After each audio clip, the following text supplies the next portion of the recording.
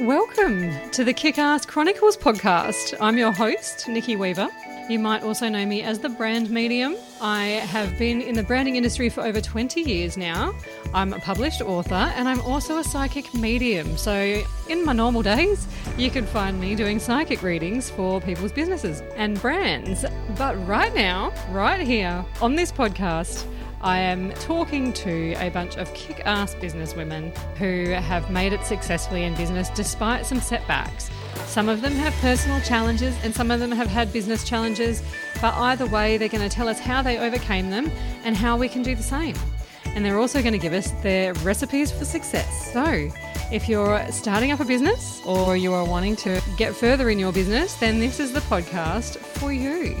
So go grab a cuppa and settle in. And let's get on with the Kick-Ass Chronicles podcast. And welcome back to the Kick-Ass Chronicles. Today I am chatting with the wonderful Amanda Battle from Oceans of Love Photography. So Amanda, welcome to the show. Thank you, Nikki. What an honour to be here. Oh, it's so good to have you here. So I'd like to hear a bit about Oceans of Love Photography. I love your photos. They are freaking amazing. And we've already had a discussion about some future work together. But talk to everyone about how that came about and what you're doing. Oh, thank you.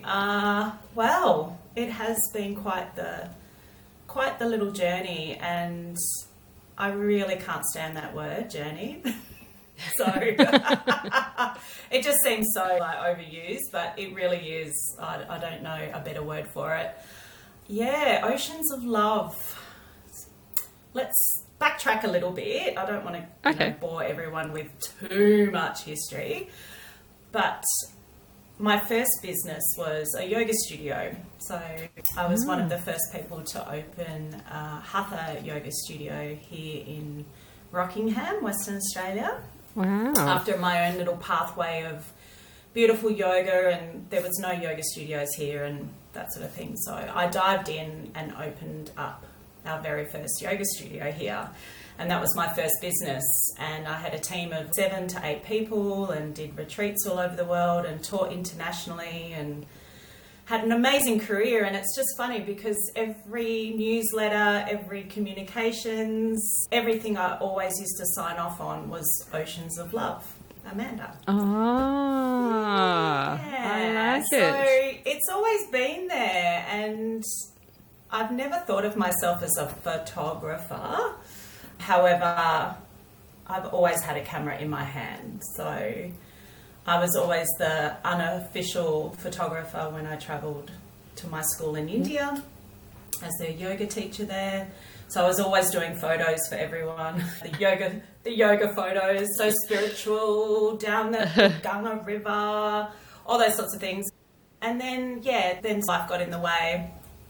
And I went back to work as a high school teacher. So I'm an ex-high school teacher and have been for a very long time. I've taught here locally in Western Australia, but also in the Northern Territory.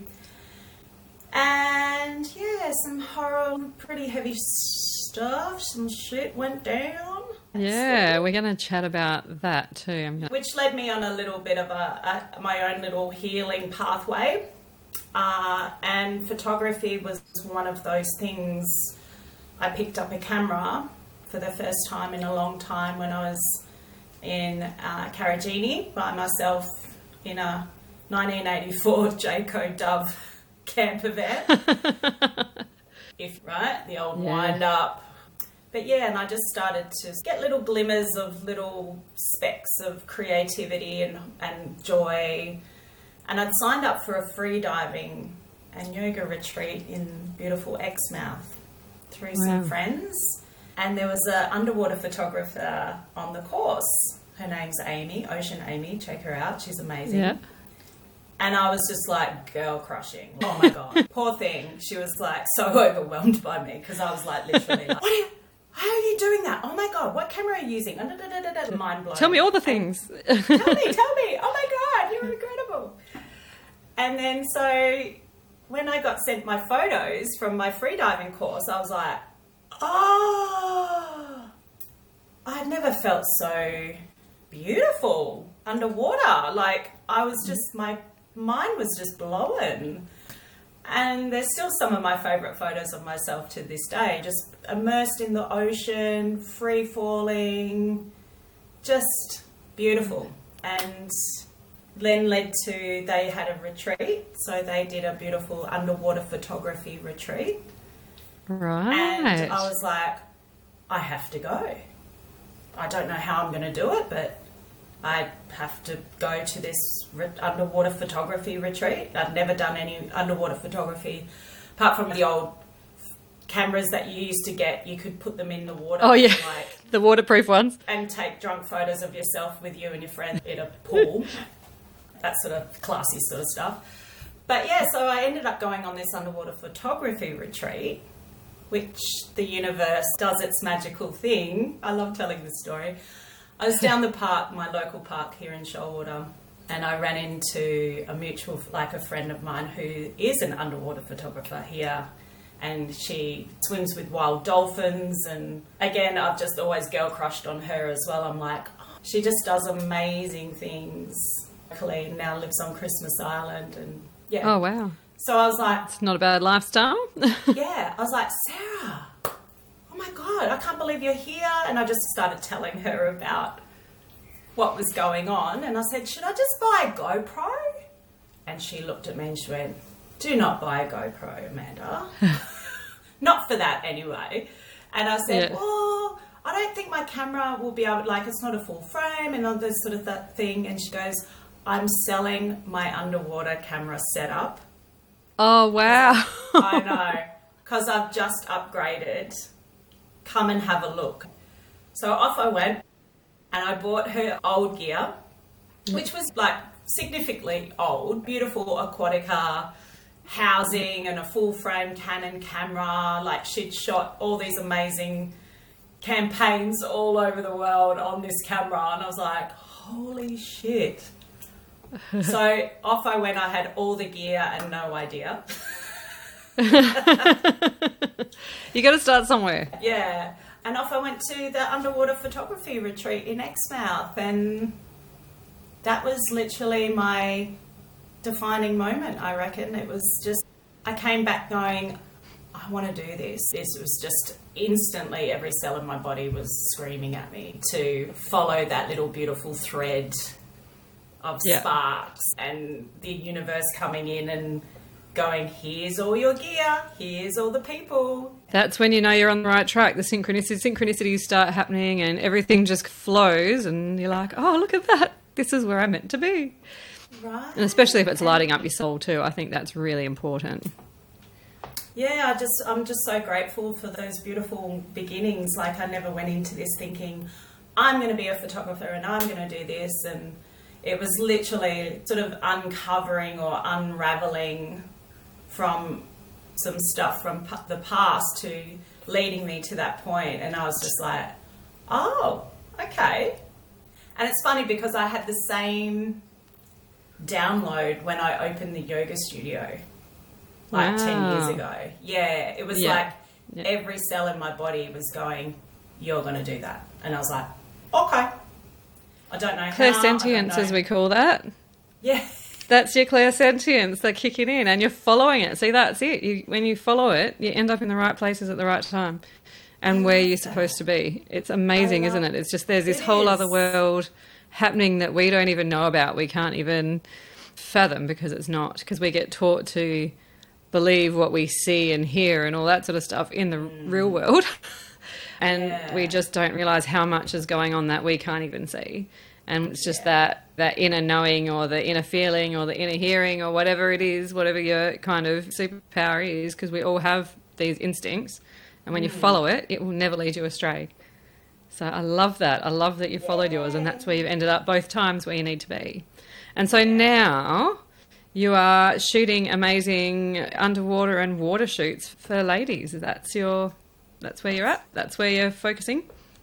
That's my jam, yeah. So I was just lucky when I got back to Exmouth that I had some beautiful younger women in my life that were also yoga teachers and free divers and loved and they were pregnant. Yeah. They just happened to be beautifully pregnant and loved getting naked. So yeah, so I just started shooting women in the water, and especially like pregnant in maternity, because my main love of yoga was always prenatal and postnatal yoga in supporting women through that transition and that time in their life. So I just really gravitated towards that, and being such an ocean person, it just all clicked in, me being in the water, taking photos. And then a friend of mine who also, she's a beautiful ex-yoga student and all this sort of stuff. She was getting married, and she messaged me over Facebook and was like, so do you want to shoot our wedding? And I went, what? And she goes, yeah, I'm getting married to the love of my life, and we'd love you to be our wedding photographer. And I was like, no. She's like, yeah, no, you're going to be our wedding photographer. You don't get a choice. I was like, oh, fuck, okay, I better work out how to shoot a wedding. I just work stuff out as I go. I don't know. Yeah, but I think that's a lot of business though, isn't it? Especially when you're small business. Sometimes you just got to say yes and then figure it out as you go, because if you start saying no because you don't know everything, so this is what guys do all the time. They say yes to anything and then they 100% figure it out. Whereas women will be like, oh, haven't really done that before. Appreciation says, I need to do some research first, or I need to practice first, or do some for free first, or whatever. And we get really worried about being perfect, whereas a lot of guys will just go, yeah, I know how to do that. Wouldn't have a clue how to do it. And they just figure it out. And that's when we actually just go, do you know what? I'm just going to say yes to the opportunities that come, because I will figure it out and it will be okay. And we just do it. And then, I mean, you've been shooting weddings for ages now. You've done a lot of weddings. Yeah. I think I was talking to my beautiful friend, Brooke, who actually took me under her wing as a mentor, because I was like, how the hell do I shoot a wedding? Can I just come along and watch you do it? And she's like, yeah, babe, that'd be great. I'd love someone on board, that sort of thing. So I just jumped in and was like, okay, like just watching what she was doing and how, because to be blatantly honest, I'm always the drunk girl at the wedding. Well, it's free alcohol. And you're an Aussie. Aussies can't turn down a free bubbly. The drunk single girl at the wedding, and I'm like, what's going on? What are we doing? Yeah. How do weddings work again? What is it when I'm not drinking as a guest? And now I think she asked me the other day, she's like, how many weddings have you shot this year? And I'm like, oh my God, it's like nearly up to 20. Wow. So it's just been an amazing ride. Yeah, I'm just so grateful. It's been awesome. Like I've just got back from Broome. Like I shot a wedding up there and did some work with a hotel and spa up there. And yeah, it's been incredible. I couldn't, if you have asked me even this time last year, that I'd be sitting here today with you talking about this. You've made your dream life happen. That's because you've followed your intuition, you've followed your joy, you've let your guidance lead you, and you've got to where you need to be. And I think that's a really good lesson for anyone who's at the beginning of a business journey and life in general, I suppose, but specifically focused on the business side of things. Like when to achieve your goals, you do have to work, you do have to take action, you have to make things happen. However, when you are in your flow and you're following your guidance, you're following your gut, you're following the joy of what lights your soul up, you will inevitably get there. If you're taking action in those directions, it will happen even faster than it would if you were doing it otherwise. And it's just that amazing thing of letting go of the need to control everything, because sometimes there's something even bigger and better than you can actually fathom, like intellectually fathom, because you haven't allowed yourself to even see that reality. And we limit ourselves to what is in our scope of vision, right? And then sometimes, in fact, for most of my clients with the brand mediumship, what I can see for them is nothing that they've ever envisaged for themselves, or not. It's way bigger than what they ever expected. They were like, I'm playing on this field, but what is waiting for them is way up here, and it's something that they can't even actually envisage at that point in time. And then once they've gone down these certain paths and taken these certain steps and followed the guidance as they get it, then they hit that and they're like, holy shit, I didn't even see that coming. And I'm like, I know you didn't. I did. And that's why you got these different bits of guidance to get you there, because you wouldn't have been able to you can't get from here to here. You need those smaller steps in between. So it is amazing. I love it when people just follow the flow. And that's what you've done. I mean, it's not an easy path, that's for sure. But one of my favourite sayings is you've got to get out of your own way, right? There was always a part of me like going, well, maybe I'll go back and get a full-time job and start photography on the side, and I'll just, I've got to pay the mortgage and I've got bills to pay, and do I really want to go down that path again? Because I've been through that ride, right? Yeah. So I knew what I was getting myself into again, and I still did it. Yeah, but when you've got entrepreneurship in your blood, you can't go. It's really hard to go back. Once you've run a business. I mean, I look at the number of businesses that I've run, and I've got so many half-done businesses sitting in my shed because I've started something and then gone, oh, yeah, maybe not, or that just hasn't gone anywhere or whatever. Because when you're in that mindset, it's really hard to go back to a job. And sometimes you do for the learning. Like for me, I went back to publishing so I got a job in publishing so I could understand publishing and then implement it in my business to set my Brand Artisans up as a publishing house. Yeah. And for me, that was fine because I was there for a purpose. But if I was there long term, I wouldn't have been able to do it, because I would have been like, oh my God, I'm stuck in this job doing other people's stuff and busting a gut and working stupid hours to make other people money. And you have that, it's just a completely different mindset to be an employee to a business owner or an entrepreneur. And building someone else's dream, right? That's what I always say. Yeah, it's always when you give up that time as an employer. And I'm not saying there's some businesses that have amazing employees and vice versa in small business and really nurture that. But for me, it's all or nothing. I've got to be I've got to be all over it. Yes. Are you ADHD as well? Yeah. It's a very ADHD thing. Both my sisters are diagnosed. I'm undiagnosed, but the more I dive into that, I'm like, and it's funny, in the creative field, I think we're all a little bit neurodivergent, neurosparkly, in a beautiful way. Yeah. Yes, exactly. But I think that helps with the resilience and the non-logical thinking, like the big picture thinking when you're running your own business. That's where it becomes a bit of a superpower. And obviously we need to hack our brains in certain ways to make it perform properly. But for business, like running a business, starting a business, doing all that sort of thing, it gives you a different perspective and it actually becomes your superpower. So it's awesome. I can vision, I know where I want to go, big picture, but I'm like, well, what day is it today? Did I have breakfast this morning? What am I doing today? No idea. I have to write everything down. But it is a bit of a superpower, and in terms of the hyper focus always comes in handy. Just managing those big highs and low lows, like the energy cycle, I'm getting a little bit better at it, because I tend to burn myself out a bit. I go, and then I'm like, fuck, I can't move for 3 days. Went too hard. Dopamine is gone. In a crash and on the couch. Burrito day.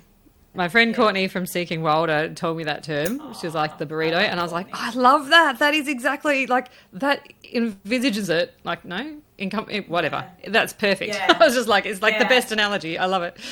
Wrap yourself up. And it's funny because my mum used to say as well, at least a couple of times a month, even when I was a teenager and a little girl, I would burn myself out. I'd have to have days off just to sleep and lie on the couch, and so it's recharging the batteries. Yeah, even when I was little, so I just go with it now. Well, I think you learn how to work with it rather than against it, don't you? And you just right, today is a couch day, that's what's happening, and that's okay. Today I'm doing and I'm going to have no guilt about it. I'm already preempting one next week. I'm like, okay, that's all right, schedule it in. This stop. let's go back. Now that we know where you're at, where you've been, I want to dig into your experience in your teaching. I know you haven't really spoken much about it in a public forum, so you can share as much or as little as you like. But tell us about, you had a bit of a traumatic experience in your teaching time. So tell us a little bit about that. I think anyone in any public service industry, and I'm not just talking about being a public school teacher, across the board for our police, our first responders, our paramedics, our doctors, anyone who deals with people on a regular basis in really full-on heightened situations. And it's so sad, like literally today there's been some pretty full-on stuff that's gone down in some high schools. It was an experience that happened, and it was traumatic, and it was really full-on. And it's just funny, I was just thinking about like actually what happened the other day, because obviously I've had to work with a lot of psychologists and things through that, what happened. And this kid was in crisis. So he was a young kid, he was drug affected, so meth, which is just rife in our community, unfortunately. He was 13. Wow, that's so young. I was pretty sure I was still playing with Barbie dolls at that age. I know. Our kids are in crisis, to be honest. Yeah. So, yeah, and I just copped it. So that particular day, I think back and I'm like, oh my God, no wonder. So it was a pretty full-on day. Like I'd had 3 critical incidences by the time it was 11 o'clock in the morning. Oh my gosh. And that's insane. I was the coordinator, so it was my responsibility to keep a team of staff and a team of students and everyone who worked in that area, in that building, safe. So I'm really good in a crisis, as most teachers are, right? ADHD. We go into action plans, like I'm very calm, and I managed the situation until the police got there. But unfortunately, I bore the brunt of that trigger or that unfolding and that incident with that particular person, and it had backed on to some pretty full-on shit that happened just before that. So it already, kicked off. And my nervous system just shut down. Like I wasn't aware of it at the time. Yeah, so I was moved out of that role.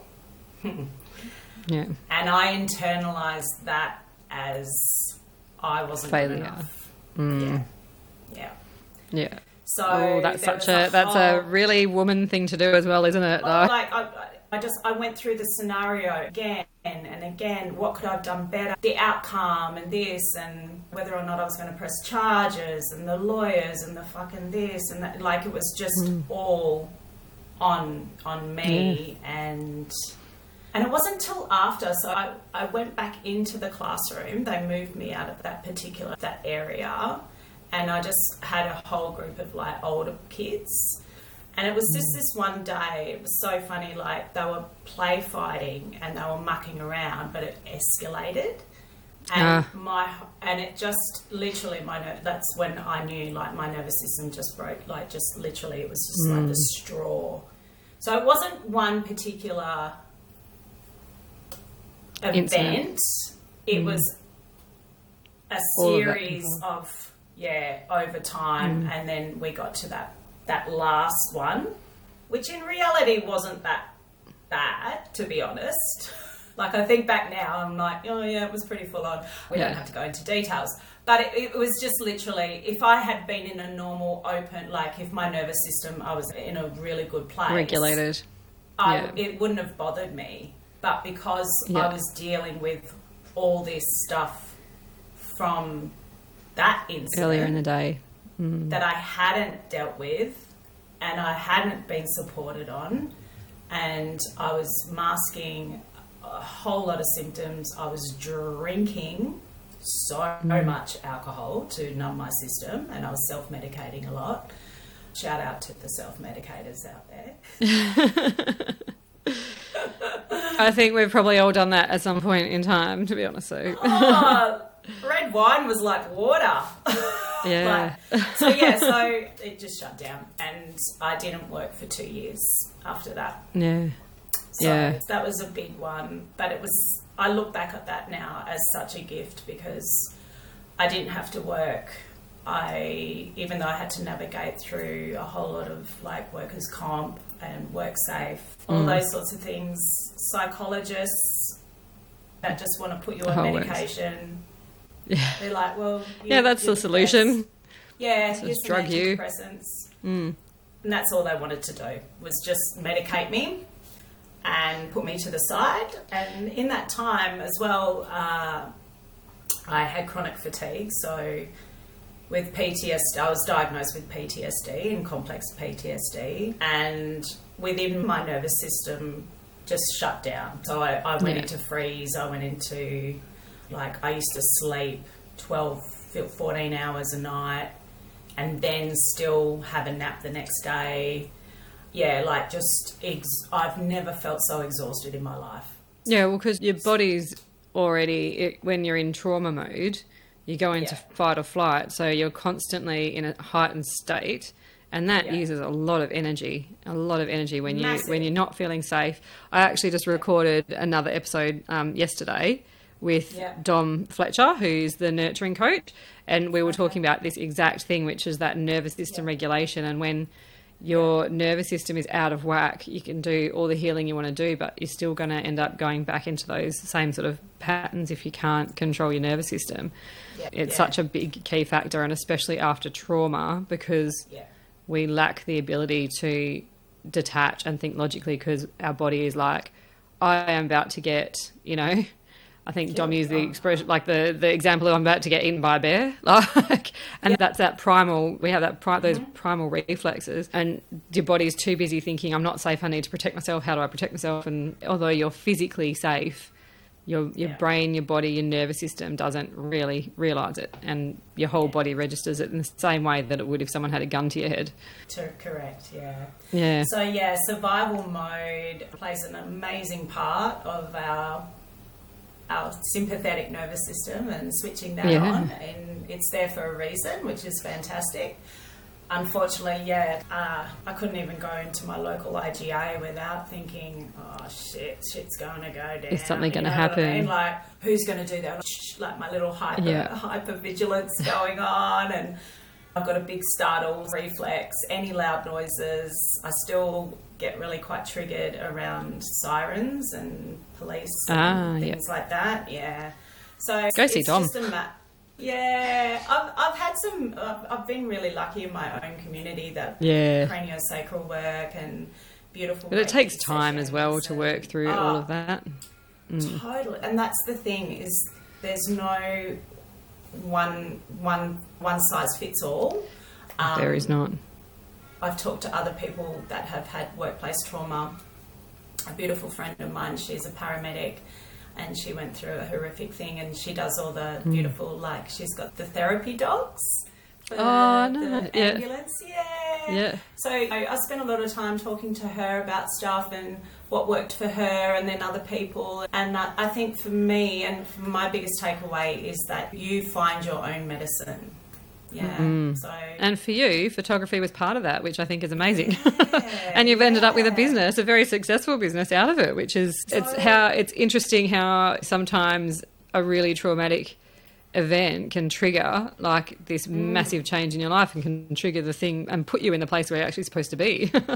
And during that time, literally the only thing I could do was, because I'm so lucky that I live right here in Shoalwater Island, the beautiful islands around me.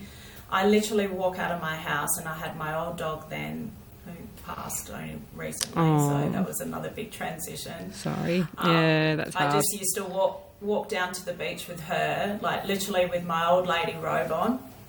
No. Shuffle down to the beach, swim in the ocean, float around, just be in the ocean, and then I'd come back. And that was literally some days all I could manage was just swimming in the ocean. And then, those beautiful little sparks, as I discussed before, and the free diving and the photography. It all just started flowing from there. Yeah, and I'm also really grateful that I built 10 years ago an amazing yoga community around me that continues to hold me in such beautiful ways. Beautiful other yoga teachers and have gone on to open their own little studios or classes around the place that I'm lucky that I can go and be held by other yoga teachers as well in that way and supported within from women all over the place. So, and not just that, but yoga is actually really good for releasing trapped energy and stuff as well in your body, isn't it? Yeah. Getting rid of it. Yeah, because a lot of us don't live in our bodies. No. We live in our heads. Especially if you have had trauma, because you detach and you forget that you're here. Yeah. So I've done a lot of work around trauma-informed practices as well. I'm always coming from that place as well in my photography. And also just acknowledging and really owning my own story and my own, dare I say it, journey. I know. I always say journey because I can't think of any other way to put it, because that's kind of what it is, isn't it? It's like a spiritual wanky word. But I've just gotten some beautiful branding done. And she goes, "Oh, Amanda, I love that you call yourself a spiritual bogan." Yeah. Oh, I like it. Yeah, I'm a bit of a spiritual bogan. Yeah, there's a side to me that's very spiritual and very connected, and then there's a side to me that cracks a beer and we'll talk fishing with you as well. Well, you lived out regionally for a while, so you got to keep up with the beer drinking and stuff out there, don't you? Oh, I don't know anything better in this world on a hot day, and you've worked physically. A cold beer, you cannot beat it. Yeah, I don't drink beer.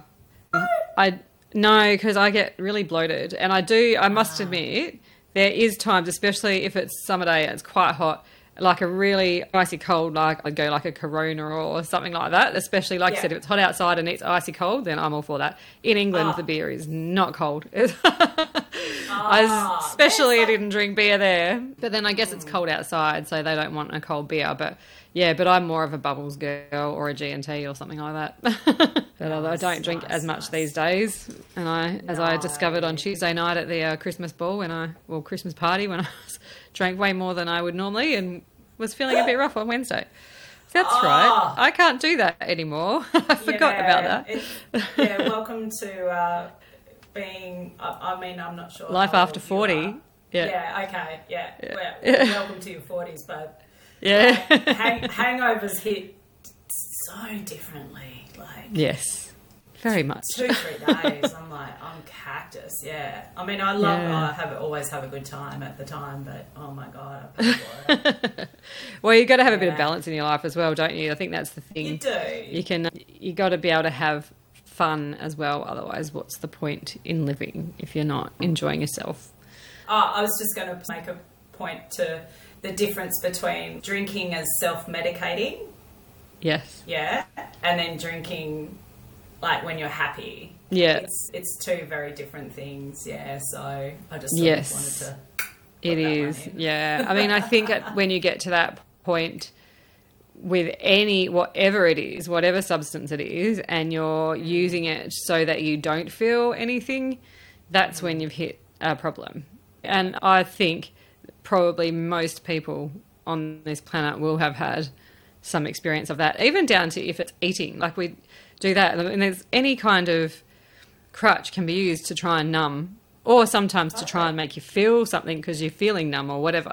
But any time you're using it to regulate yourself in any way, that's when you know it's a problem. Yeah. Yeah. So there's a difference between overeating, anything in excess, and I even think sometimes I used to use my yoga practice as I was about to say I've done extreme exercising and extreme dieting, and I've pretty much done most of the things. In my younger years, because I just didn't want to feel. I didn't want to feel. Yeah, I've done some weird and wonderful shit in terms of the love bubble of healing. Trust me. Yeah. Man, I spent 3 months in India. That could be another whole podcast to Yeah, I was like, I feel like there's a really big story there. We'll have to we'll do that for another one. Or we'll just chat about that over a drink, I think. Oh, that sounds like it could be an interesting story. India. It's a very different world. I was really young when I went because my dad used to live over there and work there, and it was a real shock to my system. I think that was one of my big wake-up calls to how lucky we were and how good we had it. And I think I was about 15. I think my sister was about 13 or 12 or 13. We were still quite in our early teens. And it was, and like even my mum, she was like, you two were different people when we got home. It was like you'd had everything, it had changed everything. Because there's just such a stark difference in the way that we live. And like even when we were in the compound on one side and we had like security guards, a chef, a cleaner, a driver and all the things, and then a big sort of playground out the back, and we'd get up on top of the slide and look over the river, and at the other side there was all the local, or not all the locals, but the locals who were living in little tents and huts and whatever they could, makeshift kind of things. And they would use wash in the water, do their clothes, do their laundry in the water, use the water for cooking. They would put, that part of their funeral ceremonies were putting people, it was a bit like the Viking ones where they'd put them on, floating bits of wood or whatever, and then burn them and float them down the river. And it was just that. I was like, I now know what burning fish smells like, and that is a really interesting experience to have as a young teen. Yeah.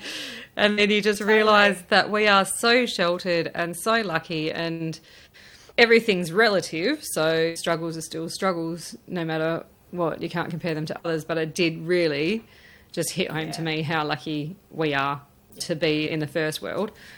Yeah. And the stark difference between their problems and first world problems. Yeah, I know I've got water coming out of my tap that I can drink. I've got food in the fridge. Yes. Yeah, it's such a privilege to be able to have these opportunities. And like the fact that, India really opened my eyes. I felt very at home in India. It was quite strange. I think I'm quite okay with all the chaos and being a teacher. It was just such a place where I think it's either you love it or you hate it, and it's just one of those places that it will always stay with you if you love it. And I will always love have a very strong part of my heart will always be with my time in India. So that's gorgeous. Yeah. So just to wind up, we've got 10 minutes still, but absolutely. But I just want to bring it back to that business focus again. And I guess for me, what I want for other people is to see, because when you're going through something, you feel like you're the only one who's ever been through it, or you're going through it alone, or no one understands it. And there is a propensity for humans to then fall into using that as an excuse and going, I can't do this, can't do that. So that's why I love to have women like yourself on here to talk about your journeys and some of the struggles as well, so that people can see that even though you went through this shit, you've still come out the other end. And in fact, it a little bit triggered you to come out the other end and create your dream life, really, where you're off all over the place taking photos and doing these beautiful underwater photos and stuff. And that you've still managed to get there despite those rough times. And it was rough times, but you do come out the other end. So I guess what I'd love to hear from you and your experience of your whole journey and having two businesses and a job in between, what would be your advice to anyone who's feeling like they're stuck or struggling to get further in their business or not quite hitting the mark, or in fact in the middle of some sort of trauma or something similar to what you've experienced? What's your advice for them, or what pearls of wisdom do you have to share about your journey? Pearls of wisdom. That's a great question. There's a lot. I think if I can only speak for myself, I'm not a licensed therapist or anything like that. But that it comes from learning from experience is such a good teacher as well. I agree. And so absolutely people will still need to have their own, you need the professionals and you need people to help you through it. But to hear it from someone who's been through it, I think is really helpful. Yeah, thank you. Yeah. If I was to go back 4 years ago and talk to my that version of me. I think that's how I'd like to answer that question, if that's okay. Yeah. I would give myself the biggest fucking hug. And just say, it's all going to be okay. When you're in the mud, and all the murky, and maybe you're going through something now, maybe there's something that's happened, or maybe there's something that you haven't dealt with from your past in terms of trauma and all those sorts of things, is the one thing that got me through it was that we are not alone. And that's a beautiful thing in terms of your story is your story and so unique to you, but there is so much connection in the same emotions we all feel. It's just the other day I did a reel on my Instagram, and I was really honest, like how I put out this reel about my PTSD, and now I do this, and another high school teacher messaged me. I've never met her before. Messaged me and was like, oh my God, that happened to me too, and that's my story. And I was like, far out. So we're not alone. Like, what the details, and it doesn't matter. It really doesn't matter. But the fact that there is so many other people within your community, within even your friendship circle, within even in your family, that are struggling with trauma. And I think you've got to let yourself feel it and go with it. As hard as it is, I remember thinking years ago, I'm never going to feel normal again. I'm never going to feel like Amanda again. I'm never, I was really isolated. I pushed everyone away. The whole fuck off, the whole world could fuck off, which was actually really lovely timing because it was right in the middle of COVID. So I was like, awesome. You're like, woo, lockdown. Lockdowns. You have to stay away from me. It was brilliant. I was like, oh, this is so nice. Like, it just gave me some space to really just work through things myself. And people always say, oh, the psychologist or this or healing or this sort of stuff. Your greatest healer is you. And that's your own wisdom, your own intuition. You know yourself better than anyone. And I think that would be my takeaway, is get really clear and really get to know yourself through this journey. And journaling, like, I've got some books and books and books. No one will ever read it. No one ever wants to read that shit. But it helped me, like, writing things, like how I was feeling, if triggers were coming up, and getting really good with also acknowledging your own self in terms of what you need. Like, saying no is okay to things. Exactly. Someone will be like, oh, do you want to go up and go to this concert in Perth? And I'll be like, no, I don't know how I'm going to go with that, babe. Whereas before I'd be like, oh yeah, I'll go. Oh, okay. Yeah. I want to go. I want to go because I want to feel normal and I want to feel okay. But I know putting myself in those situations is not going to be the best thing for me, because it will just bring up so much anxiety or my hypervigilance, or I won't be able to relax. Yeah, I think that's great. It's honouring what you need and that's great. Honouring what you need in the moment, and being really clear with other people around you so that they can honour that as well and help, like, to know how to support you. I think that's a big one, because it wasn't until I had that experience that I realised that I could actually be an advocate for myself and what I needed. I think a lot of us are like people pleasing, and we'll say yes because we want to be there, or we feel like we're going to miss out on something, or we're always like to go. But I think it's the best way to do that is just honour you and follow those little sparks. Yes. I love that. Those little beautiful glimmers and sparks that go, oh, was that a little bit of joy I felt there doing that? Yeah. Let's have have a think about that. I think What that's a lights really you good up? piece of advice. Yeah, exactly. And especially when you are dark and you're in that, whether it's a full depression or whether it's just that total shutdown or meltdown post trauma and or whatever it is, everyone responds in a different way. But when Yeah. you're there, it's very hard to see the positive stuff. And so if you Yeah. can grasp one of those little moments of, like, oh, hang on a second, there was just like something just happened in me. There was like a moment of human there. I think that's a brilliant piece of advice. Just follow the Yeah. sparks. Follow, even Like- if it's tiny, just take that, acknowledge it, and then follow that to see what happens next. And that kind of will lead Right. you through. Yeah, because you're building. And then one that day more there might be an resilience. actual light, not just a spark. It might be, oh, look, there's an actual light there. And then it's a bit more light, and a bit more light, and then suddenly, before you know it, you get out of it, and then you're looking back going, wow, I can't believe how far I've come. There's a beautiful example of that as well, not just my own pathway, but a beautiful friend that I've surfed with for years is ex-Navy and went through a whole thing of trauma and PTSD. So that's big in our service, in like our armed forces as well. Huge. I can huge, imagine. Huge, Yeah. huge, yeah. So anyway, so she got herself a rescue dog and now is training like rescue dogs, like all like Oh, it was wow. from that spark. So she Yeah. had her beautiful dog, and her dog was quite reactive, and Yeah. then she's now just started going through that journey and that healing with her dog, and now she trains and does training with dogs and other people all over the place. Oh, wow. Yeah, That's so amazing. So, yeah, it is. It's that, awesome, that isn't it? came from that A spark. trauma. Yeah. And we talk Wow. about that all the time.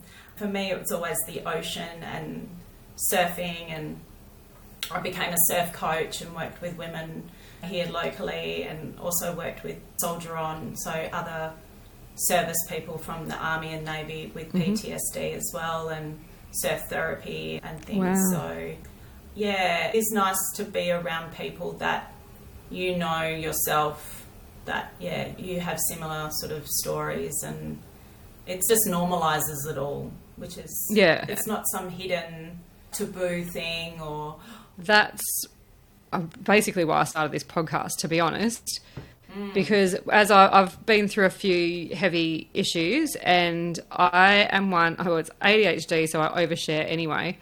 I'm very selective sometimes about what it is that I'm over. There's a few things that I won't ever share with anyone outside of who knows about it, some quite heavy stuff.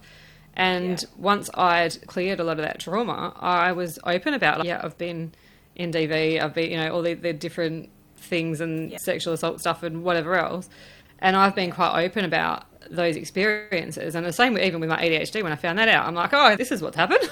And then other people are like, oh, yeah, I've had that too, or this has happened to me, or whatever. And people suddenly realise, oh, I'm not the only one. Sometimes it's that you realise that you're not the only one as well. But I feel like the more that we all share stuff like that, the more that we can bond, and we can actually be okay about owning our own stuff, especially when it's that, like I hate the word victim, but when you've been victimised in a situation and it's been out of your control, to then be able to own that story and take it back again, because quite often there's shame involved in some of those things. And when you hear other people talking about it and you're like, oh, well, they don't seem embarrassed, they're not feeling that shame or that guilt or whatever that you do as a victim, that it actually helps with that healing process of going, oh, I don't need to be ashamed of that. Maybe I can be open about it. Maybe I can share my story. Maybe I can, there's other people out there who will understand. Maybe I won't get laughed out of the room, or maybe people won't be like, oh, well, what did you do to make that happen then? And all those sort of things, especially if it's some sort of abuse, then they've already messed with your brain. So, I think sharing is really powerful. And it also goes back to our tribal roots too. And that's how we used to bond. We'd sit around, we'd share stories, we'd talk to each other. And, that's our roots as humans. So I think that's a really good point as well about that sharing. We heal in connection. There's just no doubt about it. You can't do everything by yourself. And I'm fiercely independent. Extremely. I find it very hard to reach out and be vulnerable, but I think along this way is that I've had to be vulnerable but when I feel safe. Yeah. And that's probably exactly. another thing as well to anyone who's listening around those beautiful little pearls of wisdom, is that, set yourself up a container of safety. Like, have people in your team that feel safe to unravel around, or if you just need a hug or you don't need a hug, right? Yeah. You just need someone sitting there with you in silence. Or you just need someone to go for a walk with them, or just to unpack things. So we heal in connection, and that takes time, and you've got to allow yourself to go through what you've got to go through.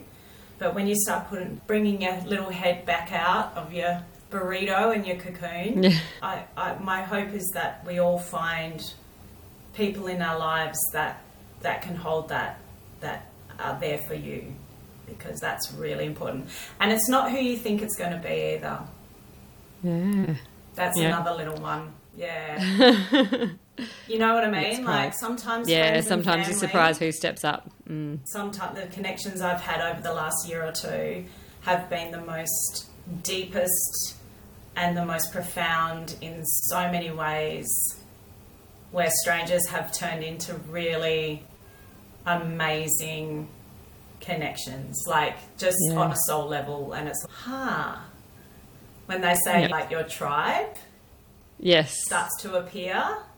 Yep. And sometimes you play in and out of, or dive in and out of little tribes, and come out and go in and find other people and all those sorts of things. And especially as women in our 40s, it's just really important that we have those people around us that see us for who we are, and not our stories. We're not who we are. Like, our stories aren't who we are. Exactly.